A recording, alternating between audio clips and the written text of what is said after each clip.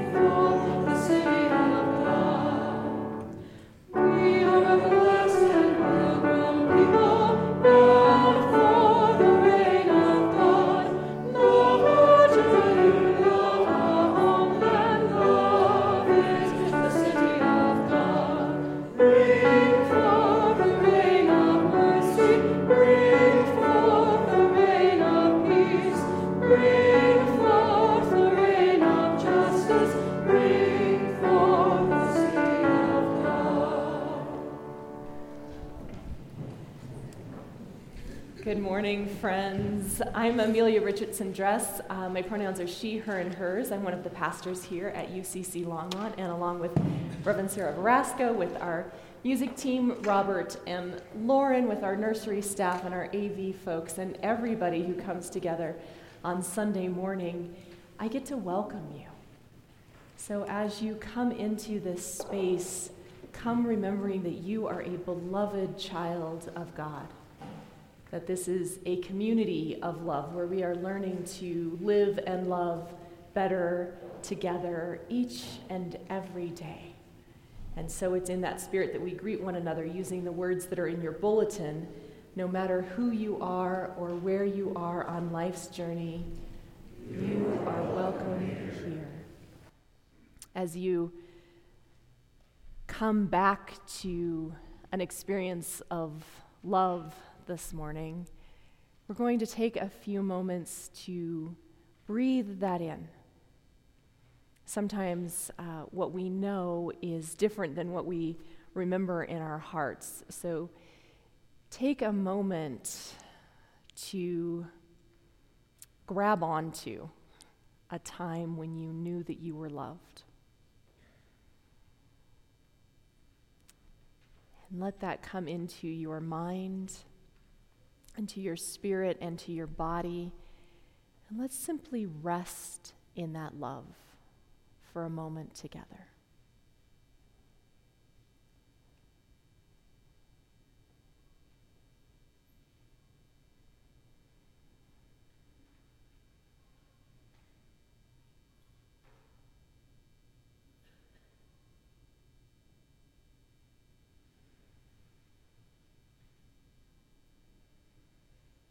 May the love that we experience be a love that we are also extending to others.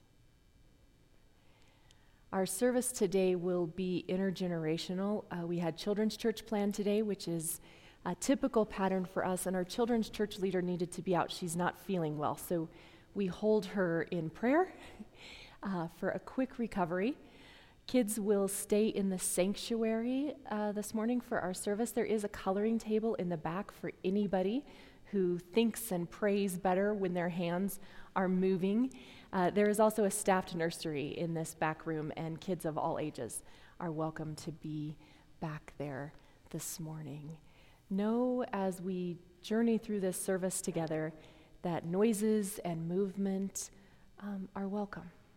These are a way that we also experience God's presence, and it's a reminder of God's presence that is in each of us.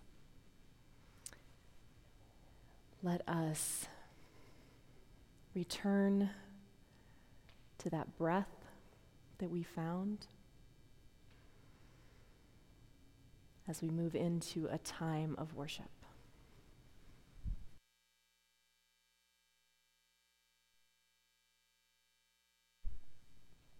For our gathering words this morning, we're going to practice an echo prayer, but also an imprint prayer. And so what I'm going to do is I'm going to say a line, and then I'm going to invite you to repeat it. And as you repeat it, put your hand on your heart. What we're doing here is trying to imprint these beautiful words upon your heart.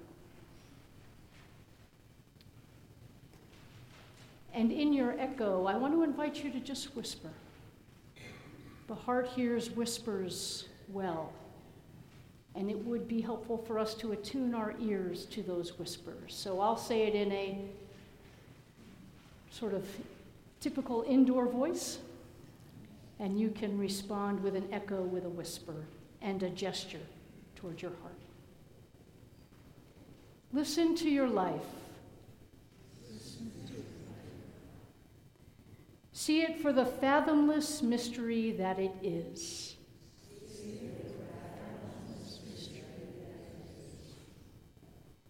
In the boredom and pain of it, no less than in the excitement and gladness.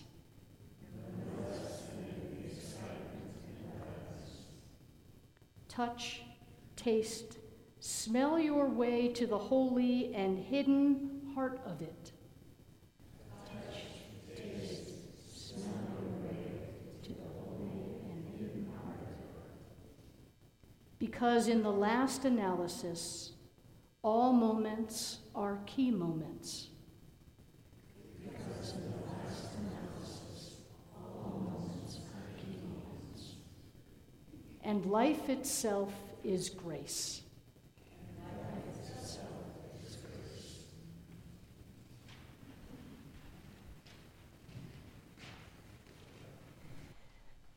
We are on the final Sunday of a 6-week sermon series on decision points. We have been seeing how people in the Bible have made decisions, and we have been considering how we make our own decisions in life. Last week, we heard a story about the apostles as they were deciding to continue teaching in the midst of persecution. They had been arrested and told not to teach anymore, and they decided to continue with their teaching. And today we pick up right where we left off last week. The disciples, the apostles, have gone out. They have taught, and they have taught, and now the authorities are reacting to that. When the authorities heard this, when they heard that the apostles were still teaching, they were furious, and they wanted to put them to death. But a Pharisee named Gamaliel, a teacher of the law who was honored by all the people, stood up in the Sanhedrin and ordered that the men be put outside for a little while. And then he addressed the Sanhedrin. Men of Israel, consider carefully what you intend to do to these men. Some time ago, Thaddeus appeared, claiming to be somebody, and about 400 men rallied to him. He was killed, and all of his followers were dispersed, and it all came to nothing. After him, Judas, the Galilean appeared in the days of the census, and he led a band of people in revolt. He too was killed, and all his followers were scattered. Therefore, in this present case, I advise you, leave these men alone. Let them go. For if their purpose or activity is of human origin, it will fail. But if it is from God, you will not be able to stop these men. You will only find yourselves fighting against God. And verse 40 tells us his speech persuaded them. A story of wisdom for us today. One of the things that I get to do as part of my work is to explore some time with spirituality, with preschoolers. And so I sit in some of our preschool classrooms for a couple hours each week, and I get to just talk with the preschoolers one-on-one. We have some rituals that we do to help us look at how life is unfolding for us. And at the end of my time with any particular preschooler, I give them a blessing, and I use oil or sometimes a chapstick to draw a heart on their hand. And I say to them, you are precious, which means very loved, and you can help others know that they are loved too. So a few weeks ago, I was in the preschool classroom, and it came time for the blessing with a particular child. And this kid said, could you draw a giraffe on my hand instead of a heart? And so I said, sure. And I drew the very best giraffe that I could draw on a preschooler's hand with a chapstick. And then I watched as the child stood up and he walked all around the classroom and he showed everybody in the classroom that he got a giraffe. And so he would say, look, I got a giraffe. And every kid looked at it and said, ooh. Aside from just the obvious delight and cuteness factor, I am sharing that story today because it's a really good illustration of a general principle, which is that some people are really good at seeing possibility. And the Pharisee, Gamaliel, who we heard about in our scripture reading, was one of those people. Looking at this situation that was in front of him, a situation that many people were looking at just in terms of crime and punishment, he was able to look at it in a different way and to offer an additional possibility, which was that God is working in a way we don't know yet. That's been the thread that has connected our sermon series over these past 6 weeks as we've explored all of these decision points in the Bible. And each week of our reflection, we have encountered a question. Today, our question for our own decision making is, what are the possibilities? Sometimes when we look at a decision that we're trying to make, we overlook all of the options because we are used to seeing things in one particular way. The folks in our story were used to seeing things in one particular way. And then when we get used to thinking about our own mindset in decisions, it also shapes what we think about when we think about what a good decision looks like. And so this morning, to help us think even more deeply about decisions and possibilities and how we weigh all of those things out, I asked Steve Tawney, who is a member here, who is also our co-moderator and who works in the field of decision making, to talk with us a little bit and share some ideas that he has from his expertise about decision making.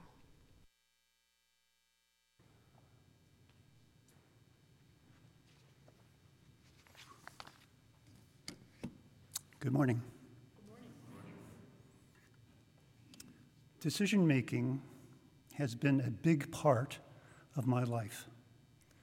I got a degree in the academic field called decision analysis, and then made a career working in the profession of decision analysis as a management consultant, helping companies and governmental agencies make tough decisions.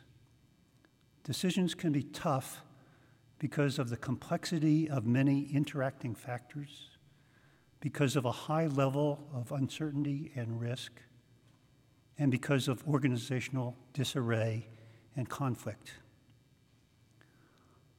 A central foundation stone of decision analysis is a clear definition of what makes a decision good. Please show slide 1.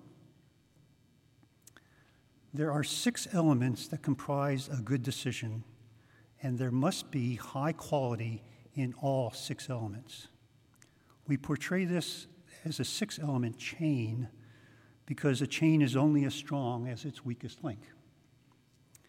Let's start at the lower left-hand part of the chain. The first element we'll talk about is an appropriate frame for the decision itself. That means that we are clear in our minds about the scope and nature of the decision. For example, imagine that we're working with a company that has a product that's not selling well. We might ask, are we deciding how to better market this product? Or are we deciding whether to even continue making this product? What is the frame? The second element of a good decision is clear values. What consequences do we care about? And if there are multiple consequences, what are their relative importance? For example, the company wants to make a profit, but it also wants to be environmentally responsible. How should we trade off these 2 goals? The third element is a good set of alternatives. Have we thought creatively about what we can do in this situation?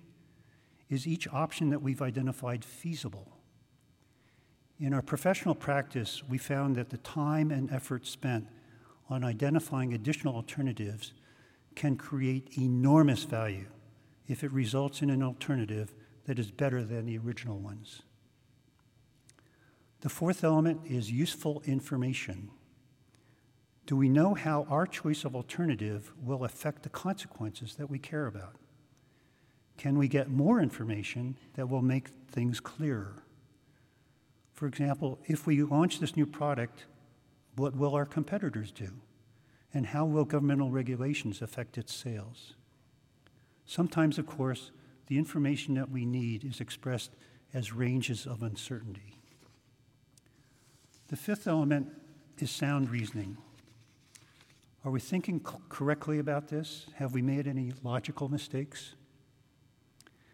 And the last element is commitment to action. Will we really follow through and implement the alternative that looks best, or is this just an academic exercise?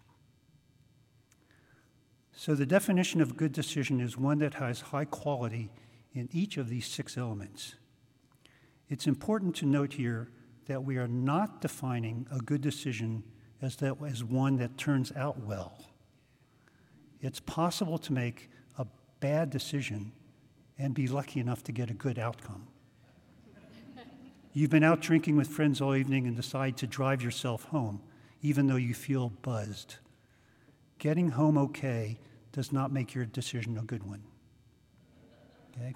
So there's a difference between the goodness of the decision and goodness of the outcome. It's also possible to make a good decision and get a bad outcome.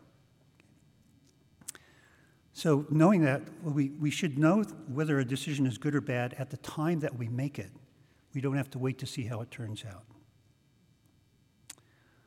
At the professional level, we've helped many organizations make high-quality corporate and governmental decisions. And by the way, if you're interested in learning more about the academic field or the profession of decision analysis, I can recommend this book. It's called Handbook of Decision Analysis. and I happen to be one of the co-authors. But the approach that we use for organizations can also be used by individuals for making better personal decisions. Toward that end, back in 2001, my professional colleagues created a nonprofit called the Decision Education Foundation to teach young people how to make better decisions in their personal lives. The young people with whom we worked through the foundation appreciated the fact that we were not there to teach them what choices to make, but rather how to make good choices. This morning I will use a case example that I developed for the foundation as an illustration. The case example is about a young girl named Carly. Carly is a happy 16-year-old high school junior. For the last few months, she has been very interested in a boy named Jason. Although he has been friendly to her at school, they have not yet gone out together. But today, Jason just asked her to go with him to the big autumn dance a few weeks from now. Carly is so excited she can hardly sit still. But then she has an awful realization. The night of the dance is the very same night that her mother is throwing a big 70th birthday party for Carly's grandmother. Carly really loves her grandmother. In fact, they're like best friends. They frequently have fun together, just being the two of them, window shopping, going for ice cream, or just chatting about life. So Carly really does not want to disappoint her grandmother, and she knows that her mother would strongly disapprove of Carly missing the party. But at the same time, Carly is very much afraid that if she turns Jason down for the dance date, he might never ask her out again. What should she do? Let's imagine that Carly has come to us for help in making her decision. We'll use the 6 elements to help her. Let's start with the values element. We ask Carly, what consequences of this decision do you really care about? She says, I really love my grandma, and I would be crushed if I did anything to make her unhappy. And of course, I do not want my mom to be angry with me. But then there's Jason. I would very much like to develop more of a friendship with him. It just looks as though I cannot get everything I want from this situation. So we say, well, let's think about the information you need to make a good decision here. Can you say how unhappy your grandmother would be if you missed her birthday party? And do you know how much Jason is interested in developing more of a friendship with you? If you're not sure about these things, it might be valuable to have a heart-to-heart talk with your grandmother and to ask within your circle of school friends about Jason's feelings about you. Finally, let's look at the set of alternatives that are possible. Show the next slide, please. Carly starts out thinking that she has only 2 options. On the one hand, decline to dance and attend the party. Okay, so that would make her grandmother and mother happy, but the friendship with Jason is negative. Or, on the other hand, go to the dance and miss the party, make her grandmother and mother unhappy, but develop the friendship with Jason.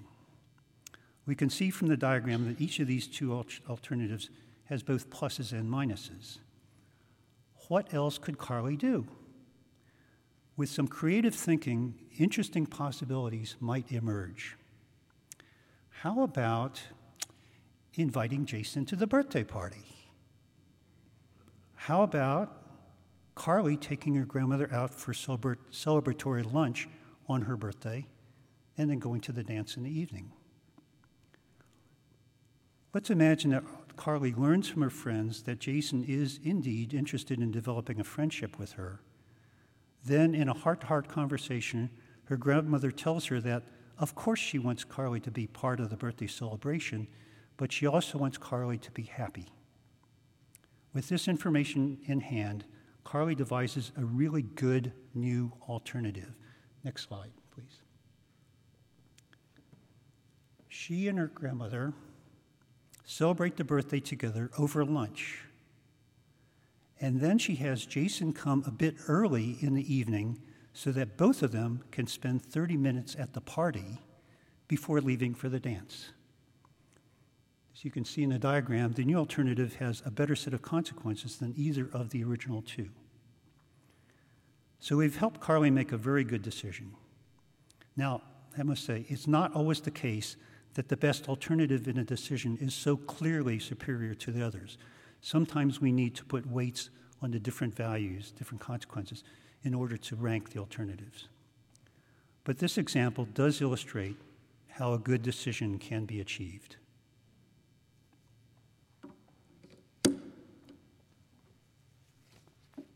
Thank you.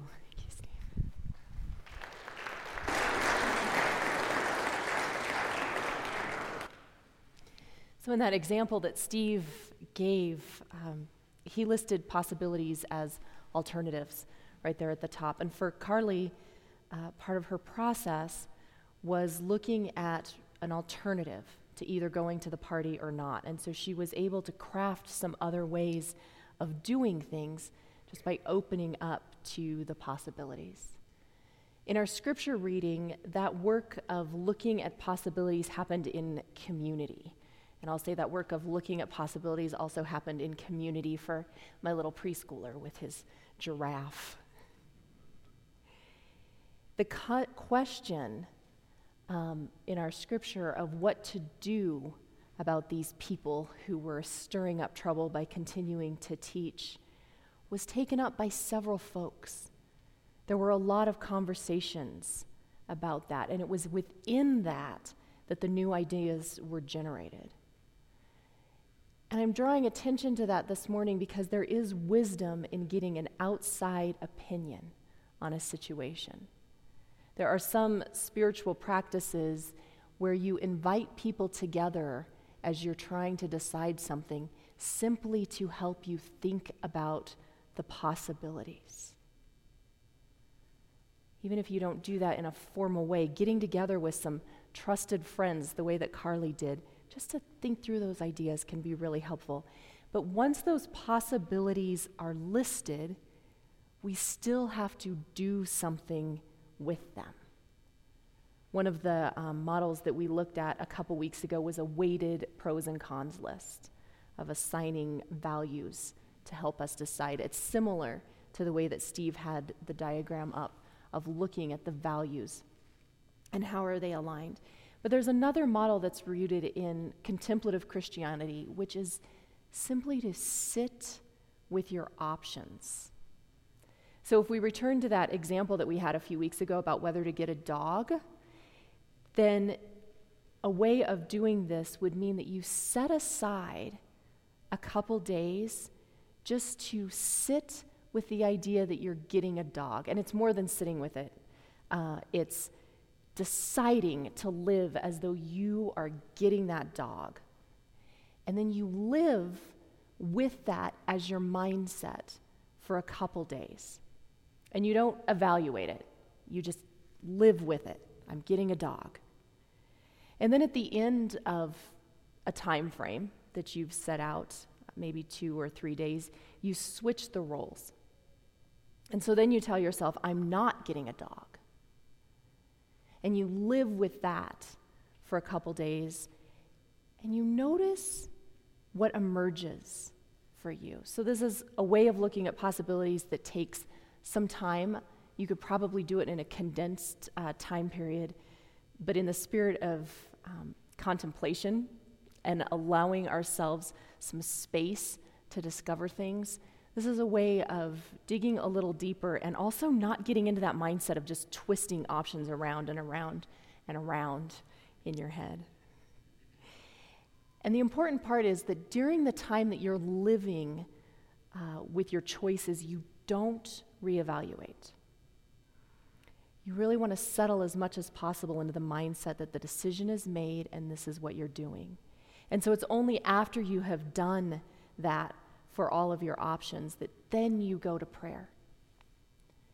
And you spend some time journaling or walking in nature or sitting. And you ask yourself, where did I feel more alive with one of the choices? Were there options that felt more like me? Were there options that felt more spirit-led or brought a sense of peace? And I'm using peace specifically instead of comfort, because we remember from many of our stories from Scripture that God will ask us to do new things. And sometimes these new things are also hard things. We had that a couple weeks ago as Alyssa talked about deciding to go out on a 30-day trip with Outward Bound. It was the decision that brought peace, but not comfort. So our task when we're thinking about these things is to consider all of these possibilities with prayer and with openness, but also to remember that we are not alone in the decision-making or in what comes next. I was thinking as Steve talked about how it's possible to make a good decision and have a bad outcome, or a bad decision and have a good outcome, how much that hangs us up because we feel the weight of that decision, and we feel the weight of not being able to predict what's going to happen. But we're not alone in it. The outcome of that decision will be held with us, and the Spirit will continue to move. Which is why when we say we aren't striving for perfect outcomes, we have that layer of faith to help us hold the possibility of an imperfect outcome. And so we're striving for wisdom in how we make our decisions, more than the desire to just know what's going to happen and choose your own adventure style of being able to weigh out our options. When we look for wisdom in our decision making instead of trying to predict the outcome that's going to happen, we learn to listen to our lives. We learn to find those holy moments that exist within the possibilities. We learn to live deeper into the Spirit that God has called us to and is working within.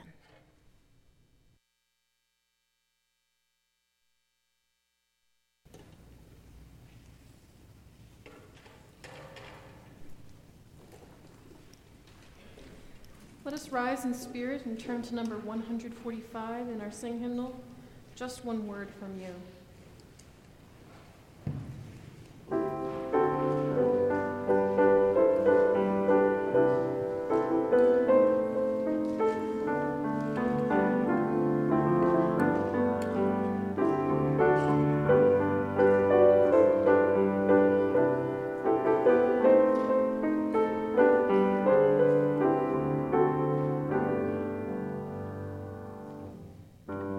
Let me not be just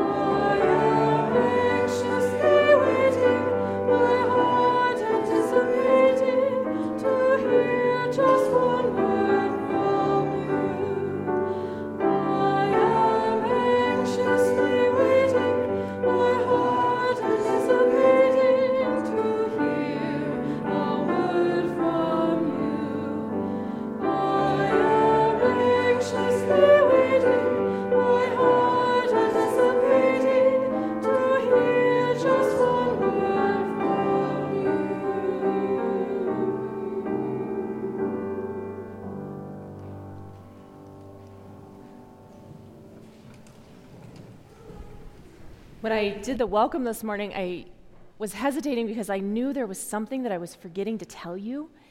And we are here at the moment where I have discovered what I forgot to tell you, which is that you will need something to write with for our prayer practice today. So if you have a pen or a pencil or something nearby you, maybe in a purse or a backpack, grab that. And if you don't, we have some markers. And you can either go to the back and Alyssa will help you find those, or raise your hand and somebody will bring those to you. And I apologize for forgetting to let you know that when you had time to just take care of that without feeling quite so on the spot. Our prayer practice this morning, we are going to be writing our prayers in these hearts that are on the cover of your bulletin. And if you are joining us online, you can do this either by drawing hearts on a paper that you have near you, or just doodling your prayers on anything that is blank. And so as we settle into this moment, let's return to that spirit of love that grounded us this morning, the belovedness that we know is within us and that we are invited to extend to others. And then in a spirit of freedom, a spirit of there's no right way to do this, we're just going to rest in that love for a couple moments and take some time to just write the prayers that are on your heart into these hearts, and then we'll come together for a moment of spoken prayer.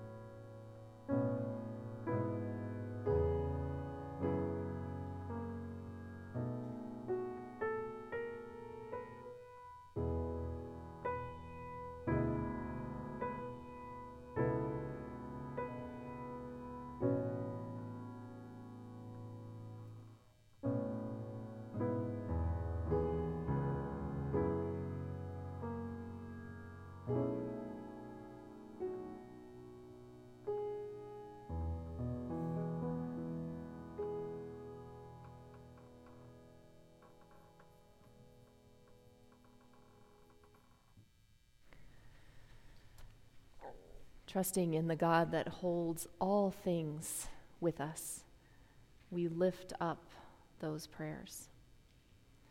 And now, joining in a spoken prayer, we are turning to this prayer of Jesus, which is printed in your bulletin. This is one where the right side and the left sides of the congregation will be echoing one another. This is an adapted Lord's Prayer from a group of Dominican nuns from a retreat that they had in the 90s. And so the right side will lead us off by saying Our Father, and the left side will echo back Our Mother. And we'll go back and forth like that, and I will help guide. But you all have done this prayer before, and I know you can do it again. And so we begin together. Our Father, our Mother, who art in heaven, who art in all the earth, hallowed be thy name. Holy is your truth. Thy kingdom come. May your wisdom come. Thy will be on earth as it is in heaven. Your circle be one uniting heaven and earth. Give us this day our daily bread. Give us our nurturing spirit, and forgive us our trespasses, as we forgive those who trespass against us. Heal through us, as we ourselves are healed. Lead us not into temptation. Lead us into the fullness of life, but deliver us from evil, and liberate all that is good.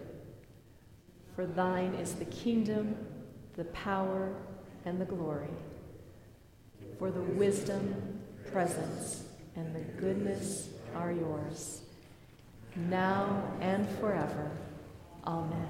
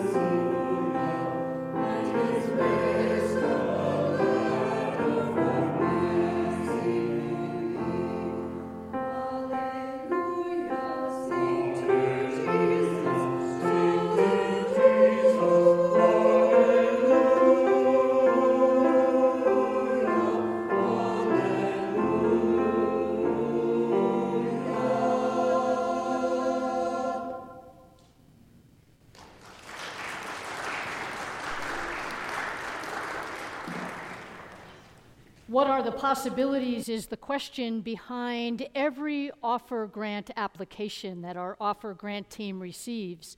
And if you're not familiar with the offer grant process, it's really an opportunity for anyone in our community, any two people in our community, to put together an idea for ministry that will extend the vision of this community and the reach of God's love.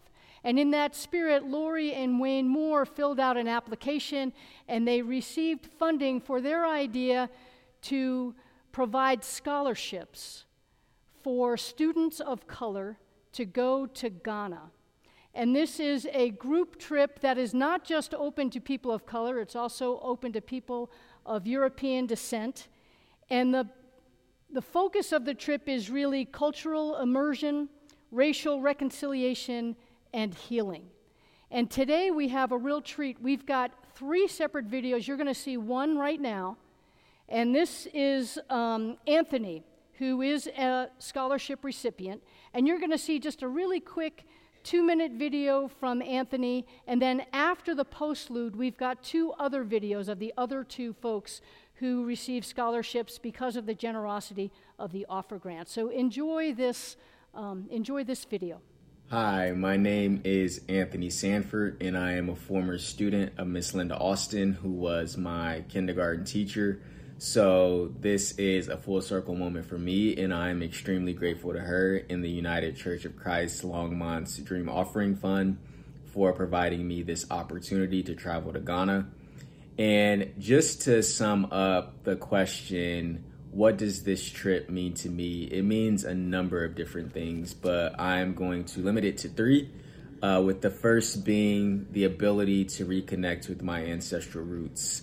I think it is important that every Black American has the opportunity to reconnect with those roots, being that we were disconnected due to the transatlantic slave trade and the enslavement of our ancestors. And speaking more generally, the ability to re-engage and reconnect the African diaspora, being that we are spread all across the world. However, our roots are centered in the West African region, and in this case, in Ghana. So having the ability to travel back, be culturally immersed, to learn about the history is something that is near and dear to me. Furthermore, I have my own nonprofit, which is titled Emancipated Minds, and the ultimate goal of Emancipated Minds is to provide birthright trips to young Black American high school students to be able to study different historical landmarks throughout the country as it relates to African American history. And we plan to expand the trip internationally to different points throughout the African diaspora, and specifically Ghana.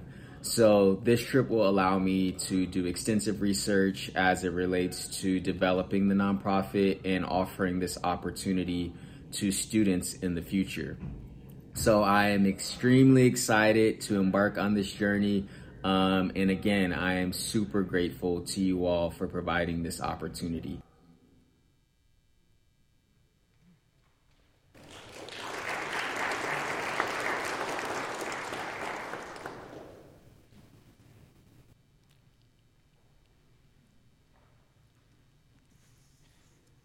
Good morning. My name is Carol Wilson, and my pronouns are she, her, and hers. I serve on the church council, and it's good to be together this morning. A very special welcome this morning to visitors and guests, and welcome back to those who haven't been here for a while. We're so glad that you're here. This coming Wednesday is Ash Wednesday, which marks the beginning of a new church season. Ashes to go will be available from noon to 1 o'clock in the sanctuary.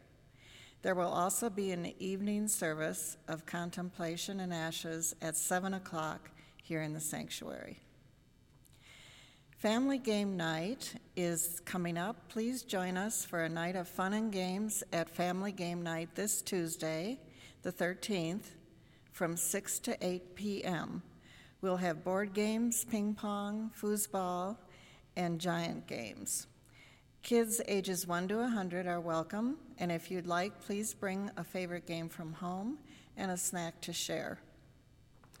Girl Scout cookie sales are available here in our congregation. The Girl Scouts will be selling Girl Scout cookies in the Art Lounge today during happy hour right after church. If you would like to support UCC Longmont financially, you can give online at ucclongmont.org/giving, or using the offering boxes on the back wall of the sanctuary. Thank you so much, and I hope you all have a wonderful week. Thanks, Carol.